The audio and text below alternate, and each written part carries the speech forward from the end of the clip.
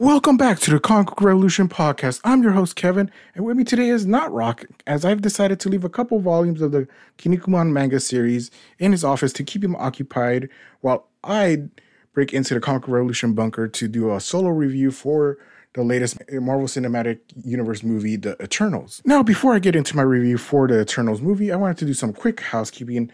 Now, as always, you could follow the Comic Revolution podcast on all podcast services, including Apple Podcasts, Google Podcasts, and Spotify. You could also read the news and features that Rock and I write about the comic book and manga industries over at the comicrevolution.com website, and you can follow me on Twitter at the Kevin Lainas, and you can follow Rock on Twitter at Rock Revolution. Now, with all the housekeeping out of the way, let's get into my review for the Eternals. Eternals is really the first Marvel Cinematic Universe movie that I am entering in with no prior knowledge of the characters or concepts around them. Even with movies for characters like Shang-Chi and Guardians of the Galaxy, I did have some preconceived ideas of who these characters are from the few comics I read about them before their respective movies. So going in not knowing anything about the Eternals whatsoever created a new level of excitement I didn't have for other movies in the MCU. But now that I have left the movie theaters after watching the 2.5 hour long movie, I'm not so sure if I become a fan of the Eternals as I became a fan of other Marvel characters from other MCU movies. The compliment I can give the Eternals movie is that it does get over the ideas of these characters. At least we get an understanding of the MCU version of the Eternals, as I cannot speak to how comic accurate they are, which will likely be the legacy of this movie. In many ways, the Eternals reminds me of Avengers Age of Ultron. It is a movie that, in the grand scheme of the MCU, will be one of the more important films in the post-Avengers Endgame era. Future MCU movies that explore the concepts introduced in the Eternals will make this movie look better in retrospect because of how the concepts are explored, especially considering the end credits of Shang-Chi and the Legend of the Ten Rings. There are a lot of clues in this movie that expand on that end sequence, along with the greater multiverse that is being currently explored in the MCU's Phase 4. All that said, Eternals is a bottom tier MCU movie if I had to be honest about it. Its ambition was too great for what the movie tried to accomplish. Specifically, the worry many had going into a movie like Guardians of the Galaxy, where we were introduced to a whole team of new characters, is what the Eternals ran into really throughout the movie. Because unlike Guardians of the Galaxy, that did keep the roster relatively small, in the Eternals, we are introduced to 10 main characters. No matter how talented of a director Chloe Zhao, the actors portraying these characters, and the writers of the movie are, that is way too many characters to introduce all at once. The weight of getting all these new characters over, plus the concept of the Eternals itself, is really felt throughout the first 75% of the movie. It isn't until the final big battle in the second half of the third act that it felt like the characters were relatively fully formed and where they'll probably be within the MCU. But because of how long it takes to get to that point, there are many moments within the movie that just feel like a slog to get through because we're getting a lot of scenes that are repetitious, and it just really hampers the movie and just slows things down to what feels like a crawl. So the concepts really just aren't as presented as well as they should. Now, I do have to give credit to the many actors for doing the best they can with the material they are working with.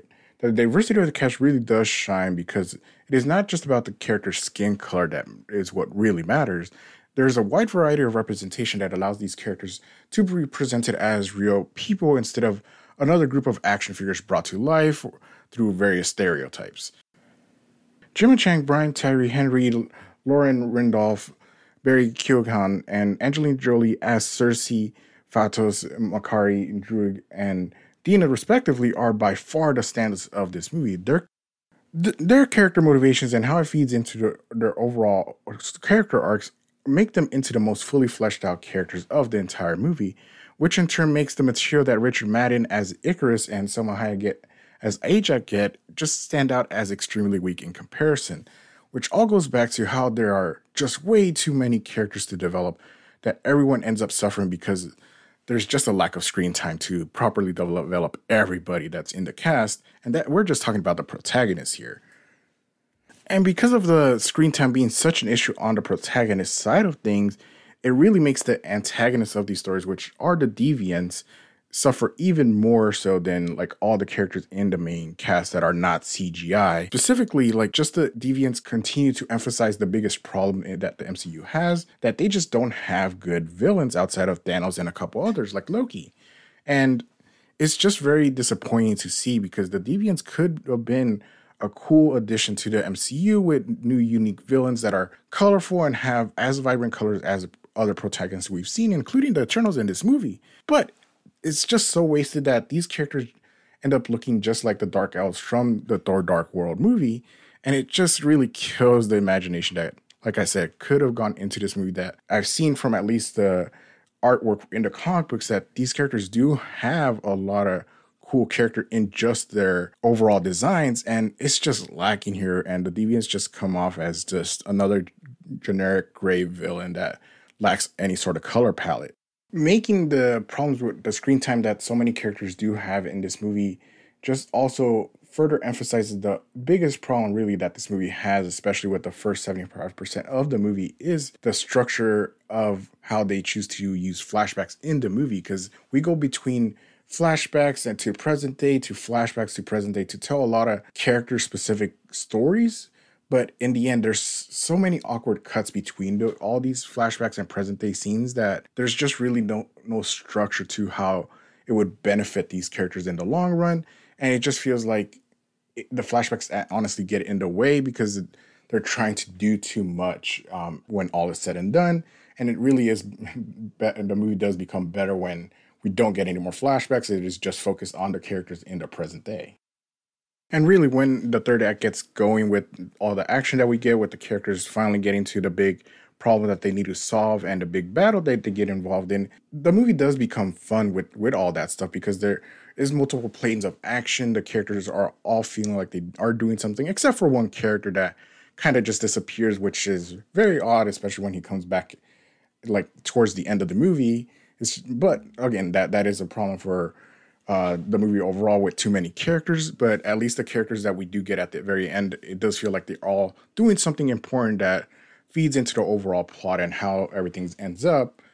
But unfortunately, Eternals also has kind of the most awkward ending that we've seen in any MCU movie, because we do get a resolution of the main plot, but then all of a sudden we get introduced into like a whole new story with these characters at the very end, and it just sort of ends, and we're left in like kind of scratching your head instead of being excited for another Eternals movie, where you're just like, that's really how we're going to end things. And I'm not sure if I'm excited for another Eternals movie really with the ending, just because of how awkward everything just stops. And really, at the end of the day, I went into Eternals wanting to fall in love with these characters because, like I said at the beginning of the episode, I really just didn't know anything about these characters. So I was honestly excited to get introduced to characters I have no familiarity with, and even the concepts around the characters I wanted to fall in love with. But I just left the movie just disappointed just because it wasn't what I wanted it to be.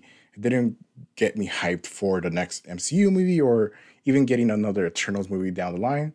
Maybe I'll get excited when I see some of these characters that are still around by the end of the movie appear in other MCU movies, but really I'm not begging for Eternals 2 like I have been with a lot of MCU movies I've watched so far. So, and while I do see how Eternals will play an important role in the MCU's future, just like Avengers Age of Ultron did for all the movies that followed it, it's just didn't live up to the expectations I had, which were relatively low because I didn't know any of these characters, but I was still excited to get introduced to them and hopefully fall in love with it. But again, I didn't, and that's really the most disappointing part of everything. And so overall, if I have to give this movie a grade, it would really be 4 Night Girls out of 10. It's just, I left the movie disappointed, and that I didn't fall in love with the characters like I have with so many other characters I've been introduced to or learned more about through the MCU movies. So, and unless you're really dying to watch a new MCU movie, I would honestly wait until Eternals comes out on Disney Plus, because that may be a better viewing experience for